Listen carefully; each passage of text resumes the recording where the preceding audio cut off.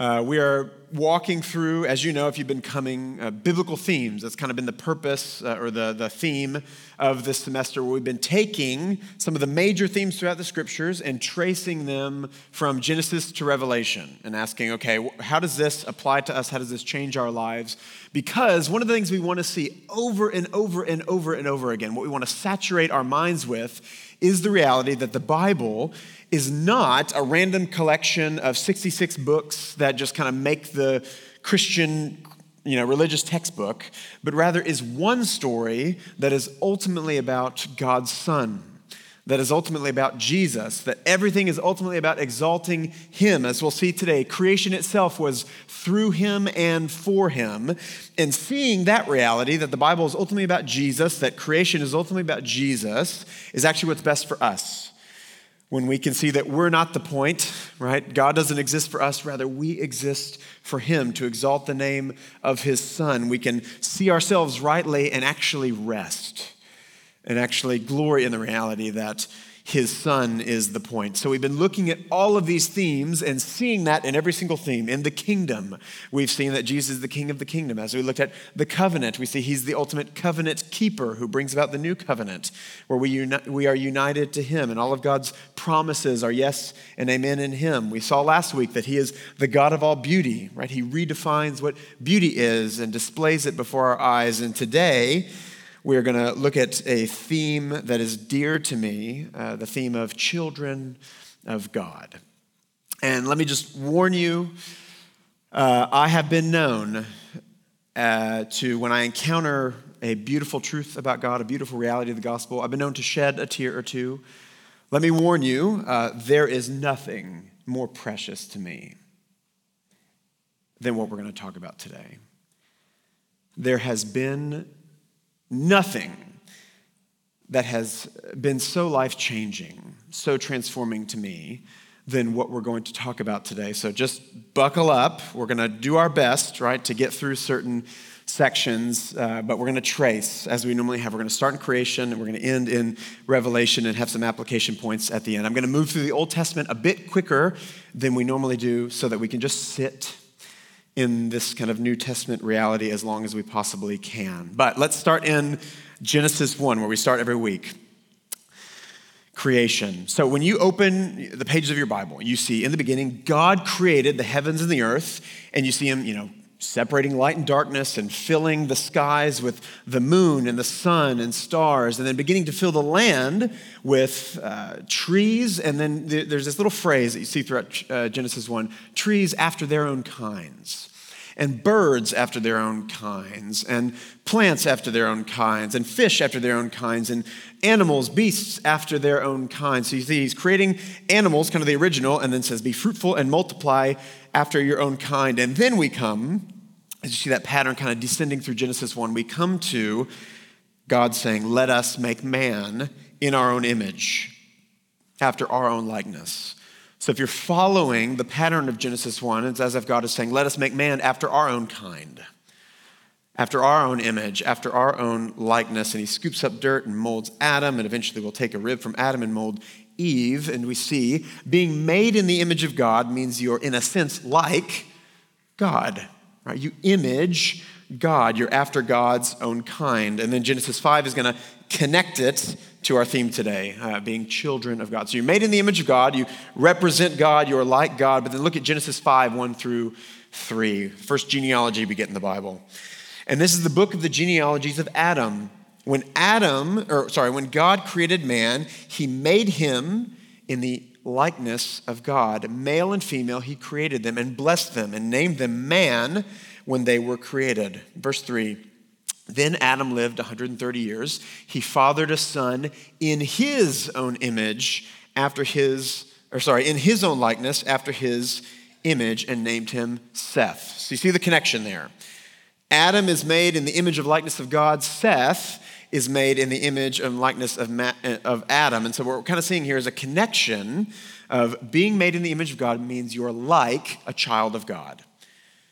Like a child of God. Luke 3 will make this explicit. Matthew, we started off the Gospel of Matthew with a long genealogy, starting from Abraham and working down to Jesus. Luke has his own genealogy, but he starts from Jesus and works all the way back up to Adam. Luke 3:23. When Jesus began his ministry, he was about 30 years of age, being the son, as was supposed, of Joseph, the son of Heli. Skip several verses. The son of Enosh, the son of Seth, the son of Adam, the son of God. Okay, so you see this sort of analogy, this picture of Adam and Eve, and as a result, all creation being made in the likeness of God means you are, in a sense, like the children of God. Roy Ciampa, who's a biblical scholar at the University of Samford, says this: the language, speaking of this, being made in the image of God, means you're like a child of God. Language is being stretched here, as a literal son of God is certainly not in view, but nevertheless, the writer is using an analogy to make a point. Okay, so we'll see this all throughout the Old Testament. Those made in the image of likeness of God, human beings, are like children of God. It's kind of an analogy for closeness with God. And it's a way to illustrate calling God like our Father is a way to illustrate his kind of fatherly care. And key to this is the idea that children are meant to represent their father. Adam and Eve were created and put in the garden, but they were given a mandate, given a purpose to fill the earth and subdue it for the glory of his name. Right, as they, as his kind of children, were meant to fill the earth, they were meant to represent their father. As they went out and worked the world, it was meant to praise his glorious name. They weren't just supposed to be kind of soldiers who just follow orders. Rather, their obedience to him was meant to display a love for their father-like God, right, who walked with them in the cool of the day. So we see that in creation, this kind of link, this analogy of God's father-likeness and our child-likeness of those being made into his image. But then, as you know, again, hopefully you're getting used to the biblical storyline. Doesn't get very far until we slam into Genesis 3, and we see those children of God, Adam and Eve, rebel. They're sent out of God's presence, and they lose his father-like nearness. They lose the kind of father-like fellowship. The nearness to God that made Eden a paradise is lost as they're sent away from his presence. And though they're still in the image of God, that's not destroyed or taken away, the fellowship that was meant to represent is gone. In fact, now that we are sinful by nature, we are in a sense sons and daughters of a different father. 1 John 3:10, by this the children of God and the children of the devil are obvious. Anyone who does not practice righteousness is not of God. So you got two options. You can be children of God or you can be children of the devil. Here's how you know. Are you righteous? If you're righteous, you're a child of God. If you're not, you are a child of the evil one. And what does the scripture say about every human being outside of Christ? There is no one who is righteous. No, not one. No one seeks God. And so post Genesis 3, you and I, as children of Adam, are by our very nature, what does Ephesians 2 say? Children of wrath, sons of disobedience, or 1 John 3, children of the devil, children of the evil one. So not only have we lost our closeness with our Father-like God, we're now children of wrath, we're sons of disobedience, but again, God doesn't leave it there. Genesis 3:15, you'll hear this almost in every single teaching that we do because it's such a key passage. God does not simply say, you're exiled, you're gone, I'm leaving it there. Rather, he promises one day an offspring, or a child, if you will come. He'll crush the head of the evil one and he'll restore the children of God. He'll kind of undo all the serpent's effects and restore what was lost. Okay, so we're moving forward. And we see as God launches out on that plan of redemption throughout the Old Testament, he primarily will call Abraham and say, through your family will this Genesis 3:15 promise be realized. And so as God makes a covenant with Abraham, I'm going to redeem the whole world through you. Through you will come this seed I promised in Genesis 3:15. His covenant people from that point forward will often be called his children. We kind of see the analogy restored in his covenant people. Take Israel, for example. You got Abraham, Abraham's kids, which is the nation of Israel. And when God calls Moses to send him before Pharaoh to tell him to let them go, he says this in Exodus 4:22. Then you shall say to Pharaoh, thus says the Lord, Israel is my firstborn. And I say to you, let my son go that he may serve me. Okay, you see that restoration of this kind of childlike language. So Israel, kind of like Adam, is called a son, and notice, he's called to serve God. There's a sense here in which Israel is the new Adam, the children of God that are meant to go and serve God in the land and display what does it look like to be ruled by God? What does it look like to be under God's reign and to be his people? And in fact, that sort of childlike relationship is often affirmed by the phrase you see all throughout the Old Testament, which is this: you shall be my God and I will be your people. Or rather, God saying to Israel, you will be my people and I will be your God. But unfortunately, Israel, the new Adam, follows in the old Adam's footsteps. As Adam rebelled and fails to represent his father like God, so Israel, the covenant children of God, failed to represent God to the world. Hosea 11, 1-3. When Israel was a child, I loved him. Out of Egypt, I called my son. The more they were called, the more they went away. They kept sacrificing to the Baals and burnt offerings to idols. So they failed to represent God. They rebel against him. And so like Adam lost his father-like closeness with God, Israel is also sent out of their land. Hosea 1:8. When she had weaned no mercy, it's a child that was born, quite the name. When she had weaned no mercy, she conceived and bore a son. And the Lord said, call his name not my people, for you are not my people, and I am not your God. So that statement, I will be your God, you will be my people, that was kind of a representation of this father-children-like relationship. God says it's gone as a result of your rebellion. But again, God, being merciful and gracious and slow to anger and abounding in steadfast love, promises redemption in the Old Testament for his children. Hosea again, verse 10. Yet the number of the children of Israel should be like the sand of the sea, which cannot be measured or numbered. And in the place where it is said, you are not my people, it shall be said to them, children of the living God.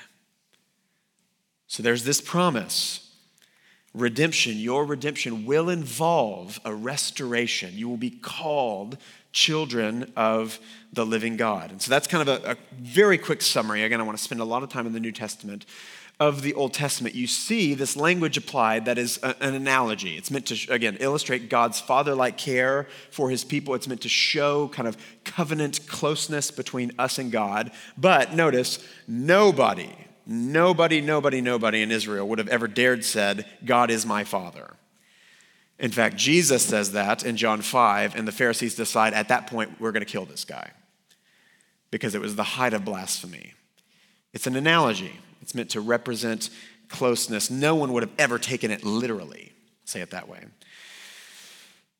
So we have this kind of analogy of covenant closeness. Children of God, again, over and over again, fail to represent him and therefore lose this sort of father-like fellowship. But again, there's this promise of redemption that one day a child will come and restore the children.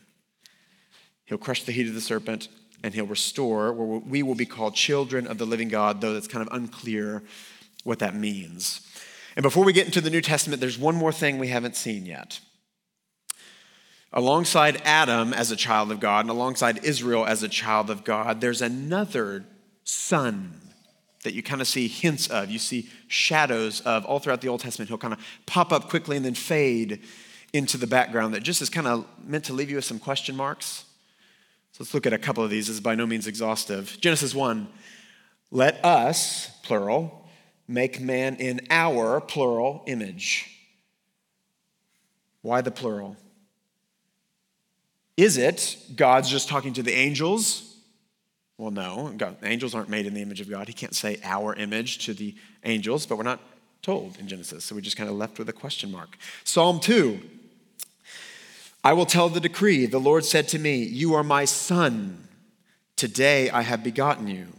Ask of me, and I will make the nations your heritage, and the ends of the earth your possession. You will break them with a rod of iron and dash them to pieces like a potter's vessel. Now, therefore, O kings, be wise. Be warned, O rulers of the earth. Serve the Lord with fear and rejoice with trembling.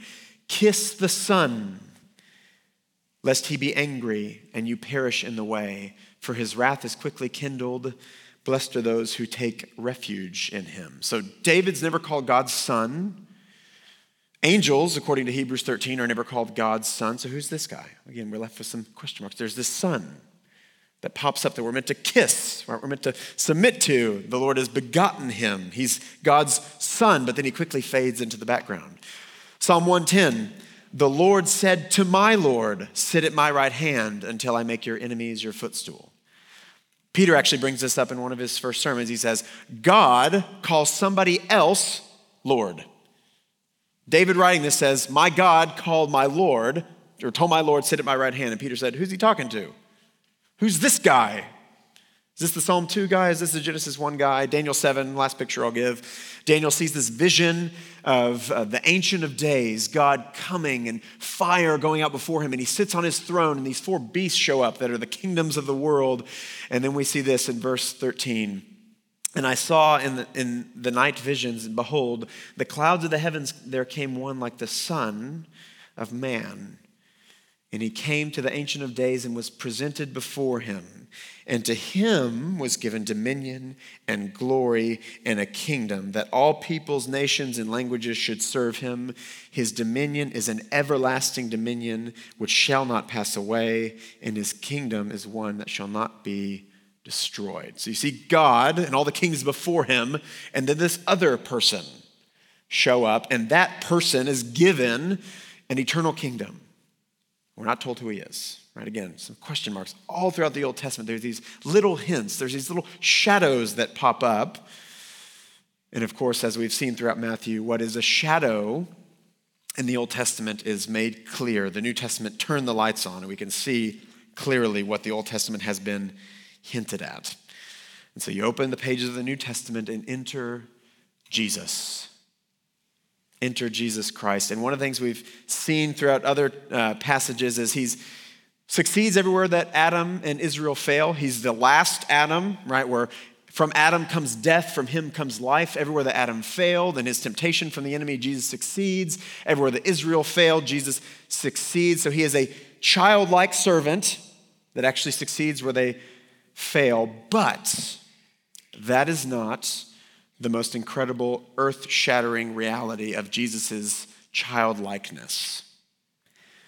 Rather, as he comes and reveals who he really is, we learn he is not just a son like Adam or a son like Israel, right? This is not another analogy. This is not just another label of covenant closeness. Rather, he is the actual, true, real, eternal Son of the living God. John 3:16, for God so loved the world, he gave his only Son. John 1:14, the Word became flesh and dwelt among us, and we have seen his glory, the glory as the only Son from the Father, full of grace and truth. We see this reality about Jesus. He's not just the Messiah. He's not just the Savior. He's not just the King. He's not just the ultimate priest. He's not just the Passover lamb. He is the eternal Son of the living God who has always been at the Father's side. He comes to reveal he is the Son of the living God who has always been, which when you're faced with that reality, all of a sudden, everything you thought you knew from Genesis to Malachi, you have to rethink. Everything you thought you had a grasp on, you have to rethink. Once you see this reality that Jesus isn't just a Savior who will be a king, but rather the eternal Son who's come down from his Father's side to be a Savior who will be the eternal King. You have to rethink creation. In the beginning, God created the heavens and the earth. Well, John 1 says, hang on a minute. Let me shed some light on that. Let us make man in our own image. John 1:1, in the beginning was the Word, and the Word was with God, and the Word was God. He was in the beginning with God, verse 3. All things were made through him, and without him was not anything made that was made. So all of a sudden, we can never read Genesis 1 the same again. As the Father says, let there be light, the Son goes forth and creates everything. Everything was made through him. There was not a thing made that he did not make. Colossians 1, 16 through 18, for by him all things were created in heaven and on earth, visible and invisible, whether thrones or dominions or rulers or authorities. All things were created through him and for him. And he is before all things, and in him all things hold together. He is the head of the body, the church. He is in the beginning, the firstborn of the dead, that in everything he might be preeminent. All things were made through him. All things were made for him. God said, let there be light for the preeminence and the glory of his Son. He holds all things together. Your heart has another rhythm because God holds it together. And by God, I mean the eternal Son. We have to rethink everything once we see this reality. We even see the reason for creation in the first place is for the praise of his name. This is Jesus' world, if you want to say it that way. What about the God of the Old Testament? Do we have to rethink what we mean when we say God once we see this reality that Jesus is the eternal Son? We see, after John 1, the God who said, let there be light, the God who comes down on Mount Sinai, the God who split the Red Sea, the God who filled the temple of Israel, the God of the Old Testament is a father. And I don't mean in the analogy sense. He is an eternal father. He's not just an all-powerful God who's like a father. Jesus is not bringing another analogy of his care. God is the eternal Father of the eternal Son. In fact, in the early church, in the first 4 or 5 centuries, when they're debating the Trinity, when that's kind of the heyday, the debate of the day, one of the things that guys like Athanasius, the ones leading the Orthodox fight for the Trinity, one of the things they said over and over again is, if Jesus isn't eternally God, which that was in question, Arius the heretic said, he's almost God.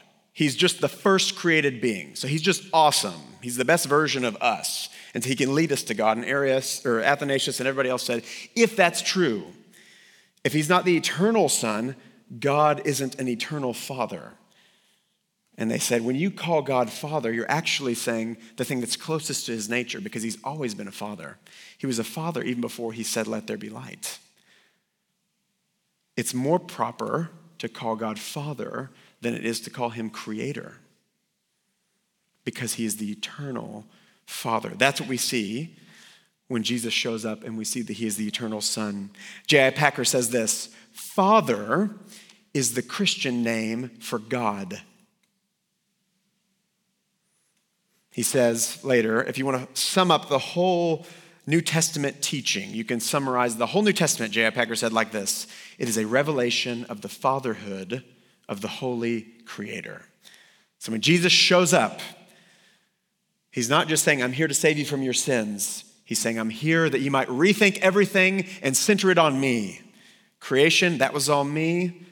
Your God, that's my Father. He's an eternal Father. And he's not just giving God a new title. Again, it's not just all-powerful Father, Creator. We're just slapping titles on God's name. Jesus is showing who God is before Genesis 1. Jesus gives us a glimpse into Genesis 0, if you will.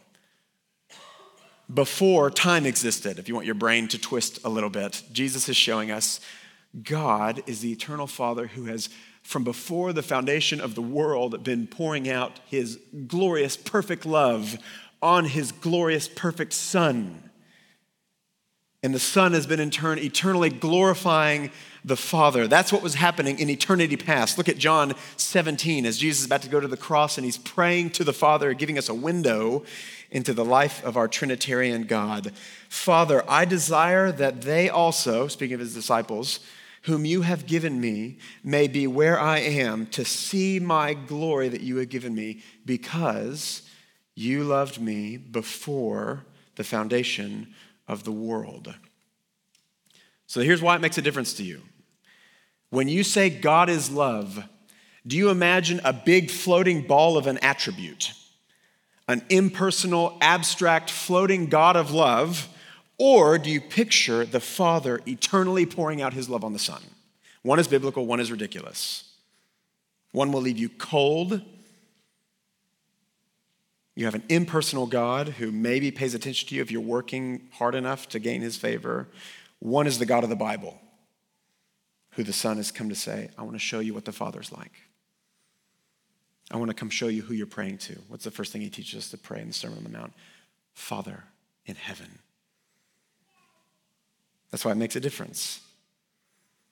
Jesus is revealing who God is, the Father who's been eternally loving the Son.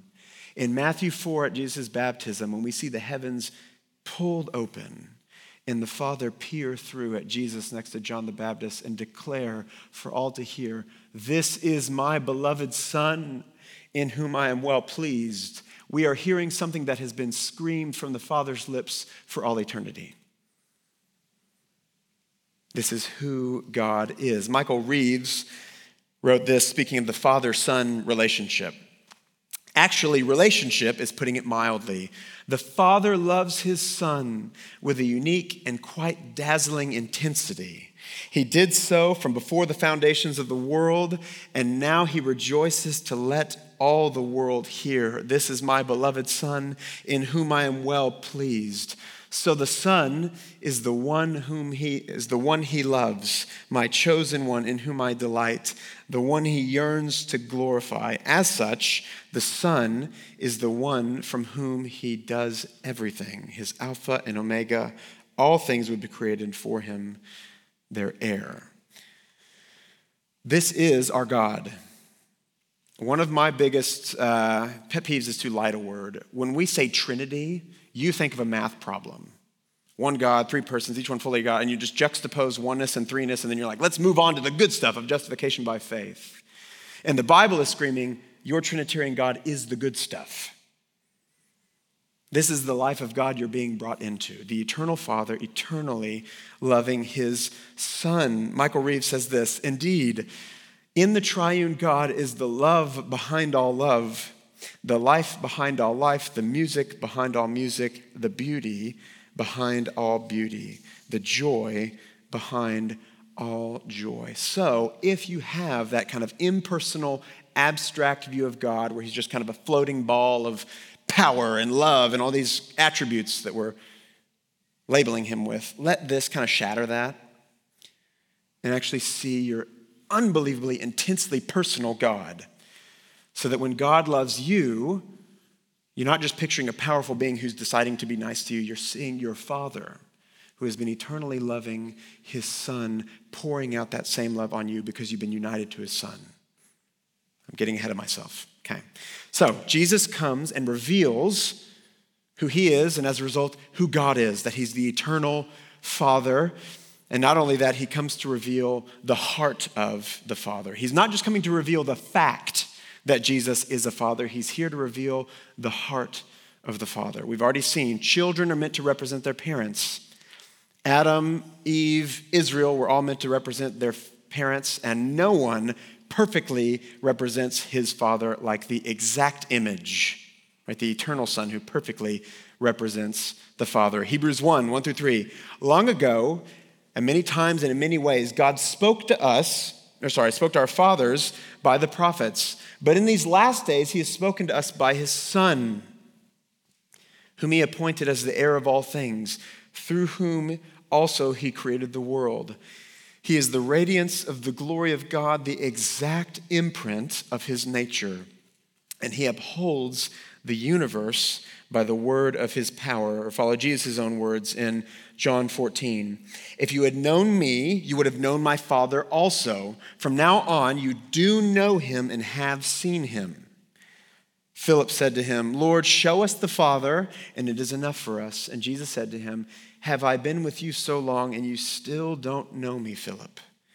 Whoever has seen me has seen the Father. You want to know exactly what the Father is like? Look at the Son. When you see the Son being moved by compassion, when you see the Son stopping on his journey to converse with and encourage the leper, when you see the Son eating with sinners and the lowly and the rejected and the forgotten, you are getting a glimpse into the heart of the Father.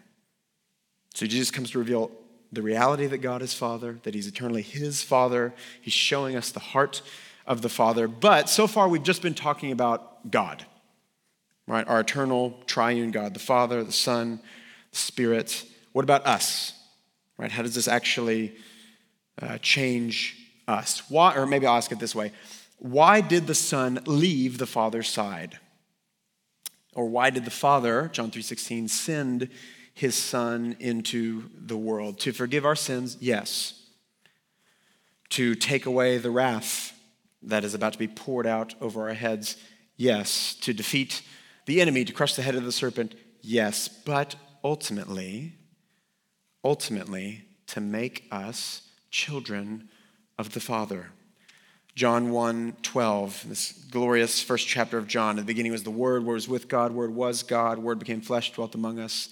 Verse 12, but all who did receive him, who believed in his name, he gave the right to become children of God, who were born not of blood, nor of the will of the flesh, nor of man, but of God. John 6:44, no one can come to me unless the Father who sent me first draws him. So people coming to Jesus to follow him, to find salvation in him, and Jesus is saying, you can't do that unless the Father who sent me here to get you first draws you. John 14:6, Jesus said, I am the way, the truth, and the life. No one comes to the Father except through me. Notice he doesn't say, I'm the way to forgiveness, or I'm the way to heaven, or I'm the way to not hell. He says, I'm the way to the Father. I've been sent by the Father to lead you back to the Father. So he's not just here to forgive sinners. He's here so that forgiven sinners might be adopted as sons and daughters. You're forgiven, but all that's doing is removing a negative. What's the positive of salvation? What is it that makes us sing for joy? It's that we're wiped clean, yes, but we're wiped clean so that we can come to God and say, Abba, Father, as adopted children. You see that? Notice how God and salvation are not different things. This is kind of the unintended consequence of we study God and we get all our answers right, and then again we move on and say, let's talk about the riches of salvation. The scriptures say, your glorious God is your salvation. This is eternal life, that they may know God, the God of all joy, the God of all love. You might be brought into his family and share in fellowship with him. I'm getting ahead of myself again. J.I. Packer. Everything that Christ taught, everything that makes the New Testament new and better than the Old, everything that is distinctly Christian as opposed to merely Jewish, is summed up in the knowledge of the fatherhood of God.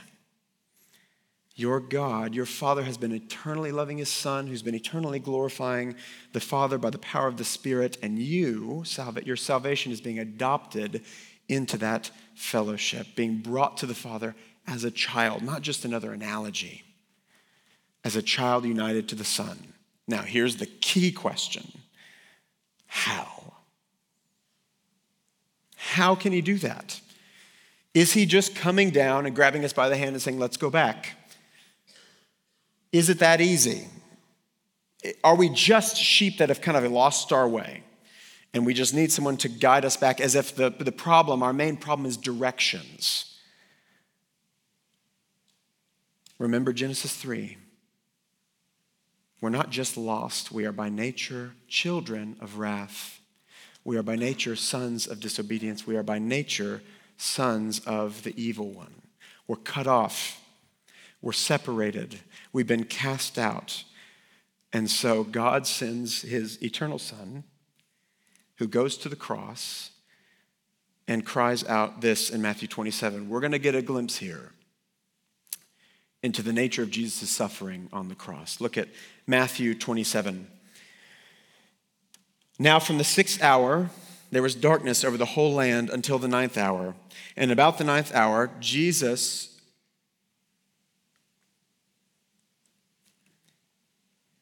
cried out in a loud voice, saying, my God, why have you forsaken me?"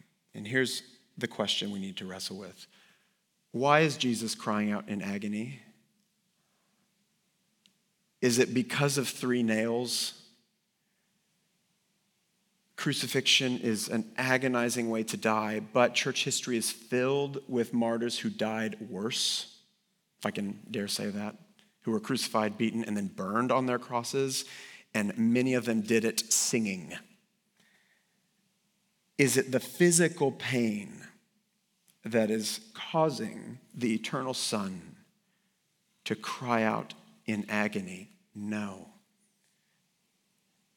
So what is causing Jesus to cry out?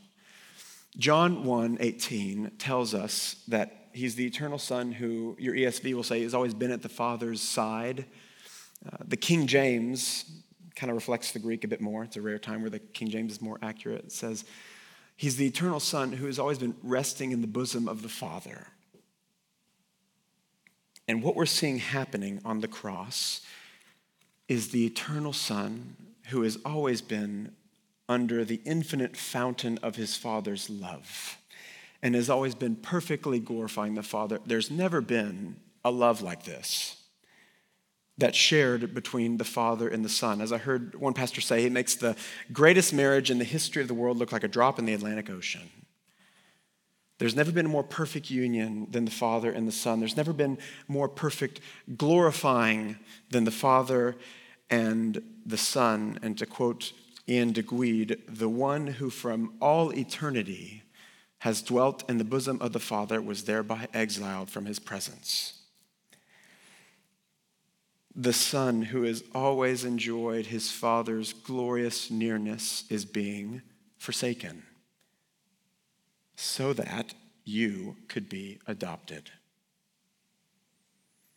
The one who's always been resting in the Father's bosom is being cast out so that you could be brought in. Isaiah 53, he's cut off. It was the will of God to crush him. You want a glimpse into the infinity of the Son's suffering? Here it is. He's forsaken by his Father so that you and I could be brought in and adopted. The only one who's ever actually perfectly obeyed. The only one who's ever actually loved the Lord, his Father, with all his heart, soul, mind, and strength. Never been a second in eternity where that hasn't been the reality, is forsaken because of our disobedience, so that we might be forgiven and adopted. He cries out, my God, why are you forsaken me? Why have you forsaken me?" So that you and I could hear for all eternity, my child, I will never leave you or forsake you. And then he cries out, "It is finished." And he goes into the tomb.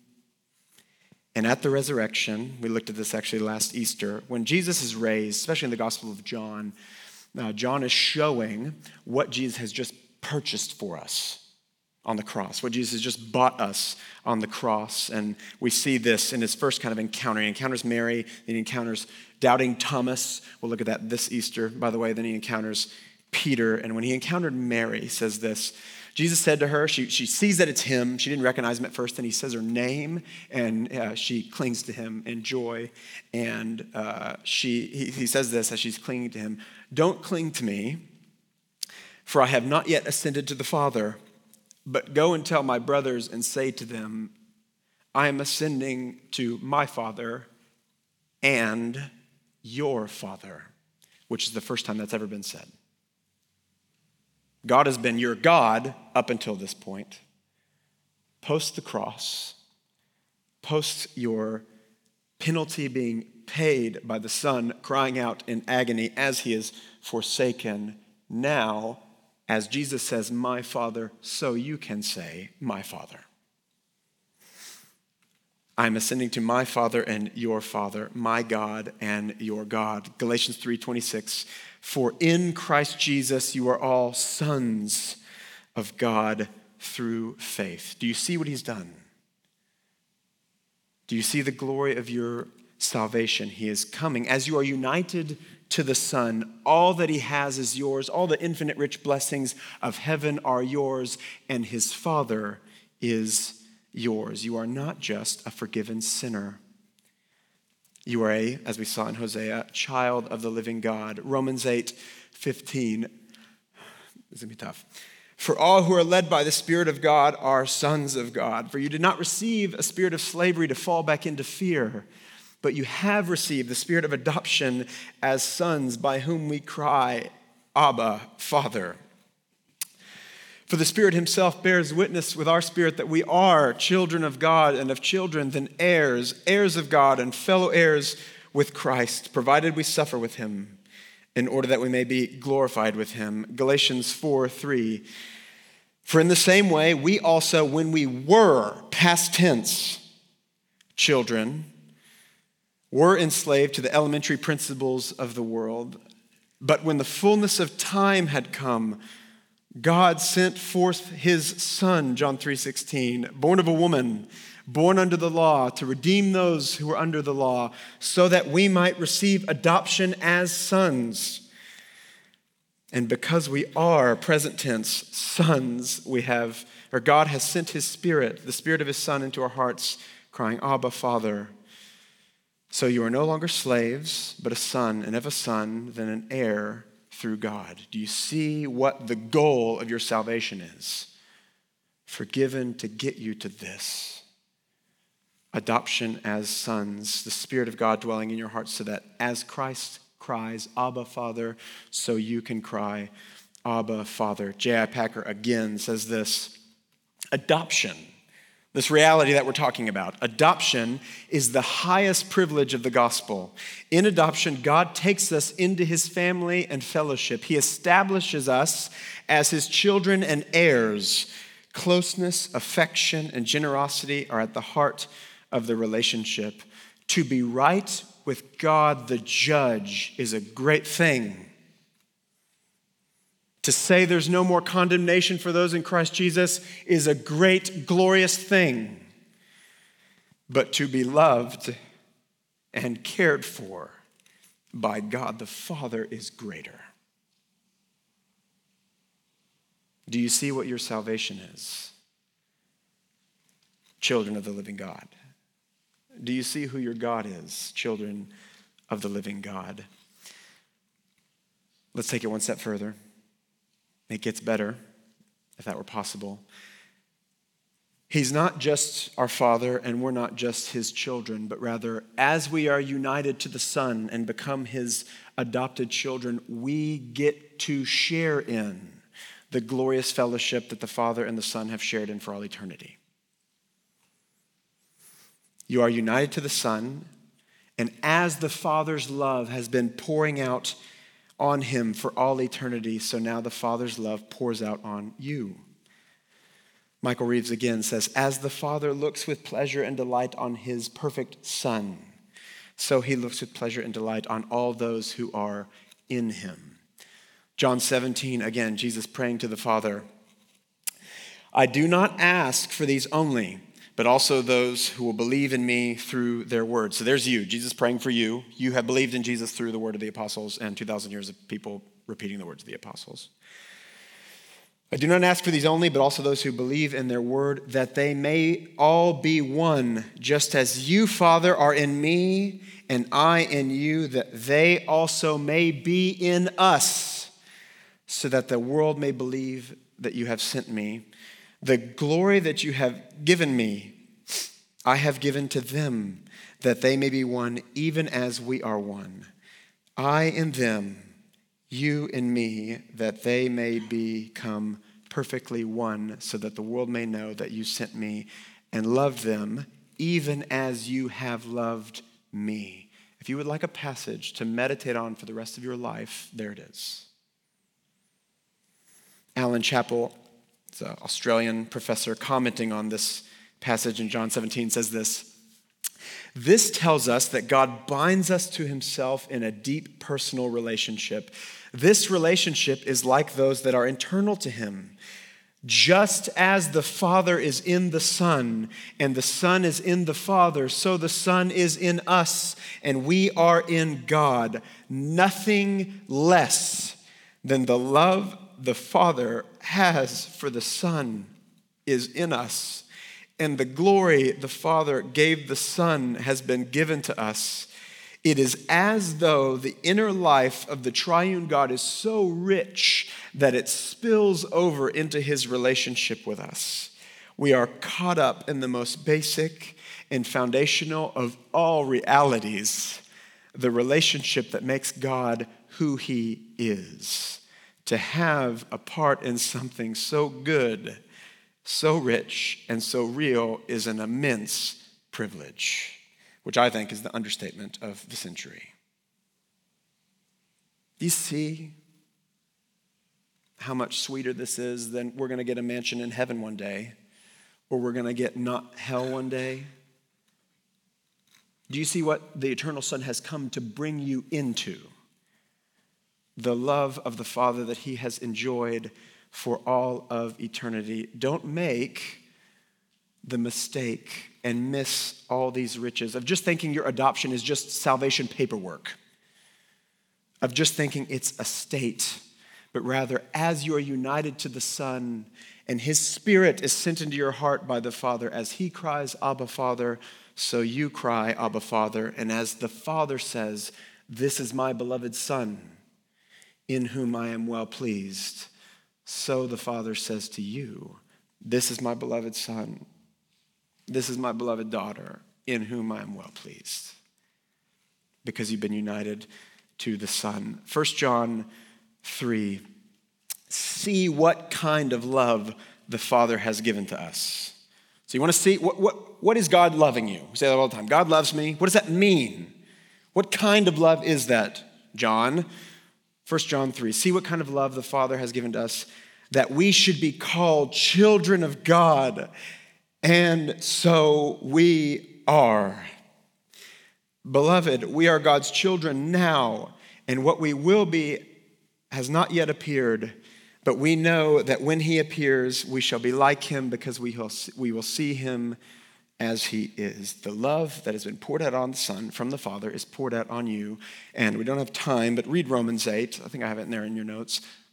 Nothing in all of creation can separate you from it. As if it was under threat, Paul wants to make absolutely sure you know this is secure forever. So this is what salvation is. This is who God is, or we should say this is who salvation is. Being brought into the life that is in him and enjoying him. And this is also the salvation that we never move on from. The Christian life is not get saved and then go do other things. The Christian life is being brought into fellowship with God and growing deeper and deeper and deeper into that fellowship. 1 John 1, verse 3, skip down to verse 3. That which we have seen, which we have heard, we proclaimed also to you, that you may too have fellowship with us. And indeed, our fellowship is with the Father and with his Son, Jesus Christ. And we are writing these things to you that our joy may be complete. Fellowship and communion with God is not a nice add-on to your Christianity. It's not God saved you and wants you to go do a bunch of stuff and you get the side benefit of knowing him and delighting in him. It is Christianity. It is the goal of why you've been saved. To know him, to fellowship with him. J.I. Packer again. If you want to judge how well a person understands Christianity, find out how much he makes of the thought of being God's child and having God as his Father. If this is not the thought that prompts and controls his worship and prayers and his whole outlook on life, it means that he does not understand Christianity very well at all. Is the thought of being God's child and him being your Father what prompts and controls every action that you make? This isn't just another piece. This is what Christianity is. Well, you might be thinking, what about glorifying God, right? Isn't that the whole point? Well, the question then would be, how do we glorify God. The Westminster Catechism says, what's the chief end of man? Why are we created? Glorify God and enjoy him forever. And C.S. Lewis, I think, perfectly ties these together, as he often does, says this. The Scotch Catechism says that man's chief end is to glorify God and enjoy him forever. But we shall then know that these are the same thing. To fully enjoy is to glorify. In commanding us to glorify him, God is inviting us to enjoy him. Or if you know the famous John Piper Desiring God slogan, God is most glorified in us when we are most satisfied in him. They're picking up on this idea that the nature of our Christian life is to come share in the glorious fellowship that is in God and enjoy him and delight in him. Why do you think I yell that at you every week? To get your eyes up and gaze at the beauty of the Lord and drink in his fellowship? Is it just because I'm the crying preacher? I'm the emotionally wired one? No, that's sure. But it's because this is what Christianity is. And everything else flows from it. You're going to evangelize when your heart is so full of his glory that you can't help but share it. You're going to kill sin, not because I'm a Christian now and I've got new rules to follow, but when you taste and see his sweetness and you begin to actually hate, have a growing distaste for any sin that would dare turn your eyes away from him. This is the core of your Christian life, that everything else is going to flow from knowing and delighting in him, sharing in the same love that the Father has poured out on the Son for all eternity. And that, by the way, is what you will be doing for all of eternity. Moses, in the famous Exodus 34 story, when he's just overwhelmed with God's forgiving goodness, he forgave Israel after their golden calf rebellion, and he cries out, what? Show me your glory. I want to see your face. I want to see who is a God who forgives such wretched, sinful people. And God says, you can't, you'll die. But here's what I'll do. I'll pass before you and declare my name. You can't see my face, but I'll pass before you and tell you what I'm like. And in Revelation 22, as we get the final crescendo of our eternity in the new heavens and the new earth, I have it there, but the crescendo of the new Jerusalem comes down, the dwelling place of God will be with man, rivers will go out, that will be the healing of the nations, the tree of life is back there. What's the crescendo? And we will see his face.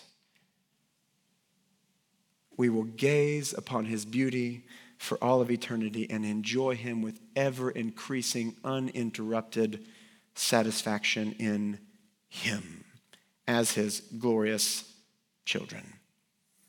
We will be like him because we will see him as he is. See with what kind of love the Father has given to us that we should be called children of God. And so we are. So, practical. I'm going to frustrate you, I think. We're running low on time, so I'll go quickly and then maybe we'll have time for one question.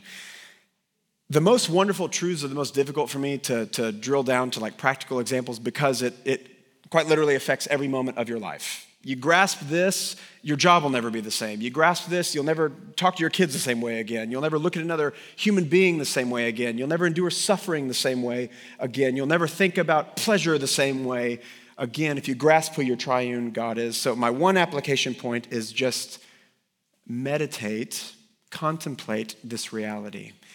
And by meditate, I don't mean Eastern, empty your mind to feel nirvana. I mean fill your mind with the glorious truth of God. And so let me end with three. Actually, we won't have time for questions. Let me end with three. Email me with questions and we'll grab coffee.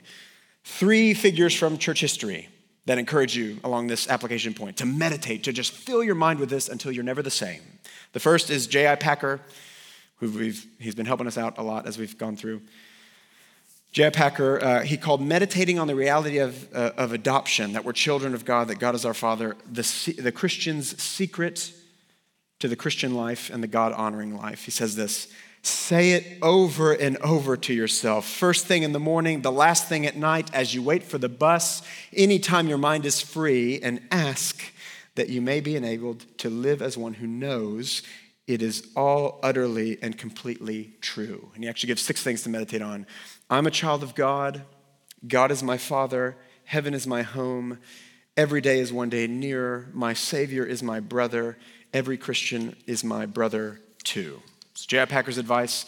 Every spare second of your life, fill that Fill your mind with those truths. Number 2, John Owen, famous Puritan theologian, says this about just washing your mind with this reality of the Father's love for the Son, you sharing in because you're united to the Son. He says this, by the way, I edited this because it was a lot of thous and thuses and betwixt and all those sorts of things. I modernized our buddy Owen a little bit. So if it's worse, it's my fault. So much as we see the love of God, so much shall we delight in him, and no more. Every other discovery of God without this, without the love of God, will but make the soul flee from him. But if the heart would be taken up with the supremacy of the Father's love, it cannot choose but to be overpowered, conquered, and love him. This, if anything, will work in us to make our dwelling with him. If the love of the Father will not make a child delight in him, what will? Practice this then. Exercise your thoughts on this very thing, the eternal, free, and fruitful love of the Father, and see if your heart won't be changed to delight in him.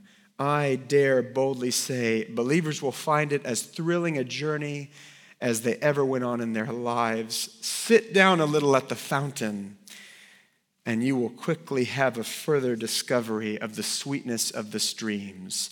You who have run from him will not be able, after a while, to keep at a distance for a moment. And then lastly, Robert Murray McCheyne, something you've heard before, something you'll hear a billion more times, or as long as I'm a pastor here. This is hanging in my office because I think it beautifully encapsulates the Christian life.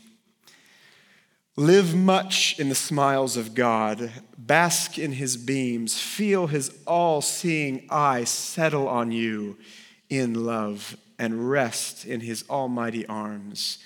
Let your soul be filled with the heart-ravishing sense of sweetness and excellency of Christ and all that is in him.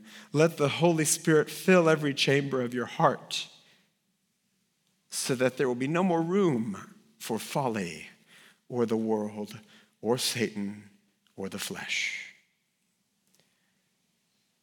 So what I will implore you towards as you go from here is don't let another day go by until you've, as Owen said, sat at the sweetness of the stream. Just try it. You think this is all ridiculous? Just sit and contemplate the love of the Father. And like Owen said, see if your heart's not changed. See if you can keep far away for very long. Just try it to think through every little piece of your life in light of the Father's infinite love and see if your heart isn't actually changed to delight in him. And then see if tending to the root doesn't bring the fruit of the Spirit. You won't be kinder just by trying to be kinder. You'll be kinder by sitting at the feet of Jesus and drinking in the Father's love. You won't be more patient just by gritting your teeth. I mean, maybe you'll squeak out a few extra seconds of not blowing up. You'll be more patient when you sit before the Father and see how patient he's been with you. You won't have a longing for missions and for your neighbors to know the Lord just by knowing it's a task that you should do. But you sit beneath the glory of God that will one day cover the earth as the water covers the sea, and you'll talk to your neighbor because you'll delight to share in what you love. This is who your God is. This is what Christianity is, and it's the core of every action you will do in Christ Jesus. I've got resources there for you. If you think I'm making this up, you're like, where did you, Jared, get all this stuff? There it is down at the bottom. I'd love to, if you buy these books, I'll grab coffee. I'd love to read them with you, by the way. Let me pray for us, and then we'll be dismissed. Father, we are left where we're often left anytime we just look at your word and see who you are, and that is to say, who is a God like this? And what is man that you're mindful of him? You could have been just and wiped us out. You didn't need to say, let there be light. You are perfectly happy in eternity with your Son and with your Spirit, yet you did. Your love overflowed into creation. And when we spit in your face, your love continues to overflow by sending your Son. And so I just pray, as we just always beg you, to change our hearts, not to just perform better or not to just have a different result in our lives, but that we might love the Lord our God with all of our heart and soul and mind and strength, because we've seen how good you are and how sweet you are and how lovely you are and how glorious your Son is. I pray that your Spirit would fix our eyes on him, and that we would learn what it means to live in light of your glorious love. Please do that miracle in our church. Let that be the mark of our lives, not that we're this or that or whatever, but that we delight in our God and Savior. We glorify you and enjoy him forever because we have tasted and seen of your goodness. We pray that in your Son's glorious name. Amen.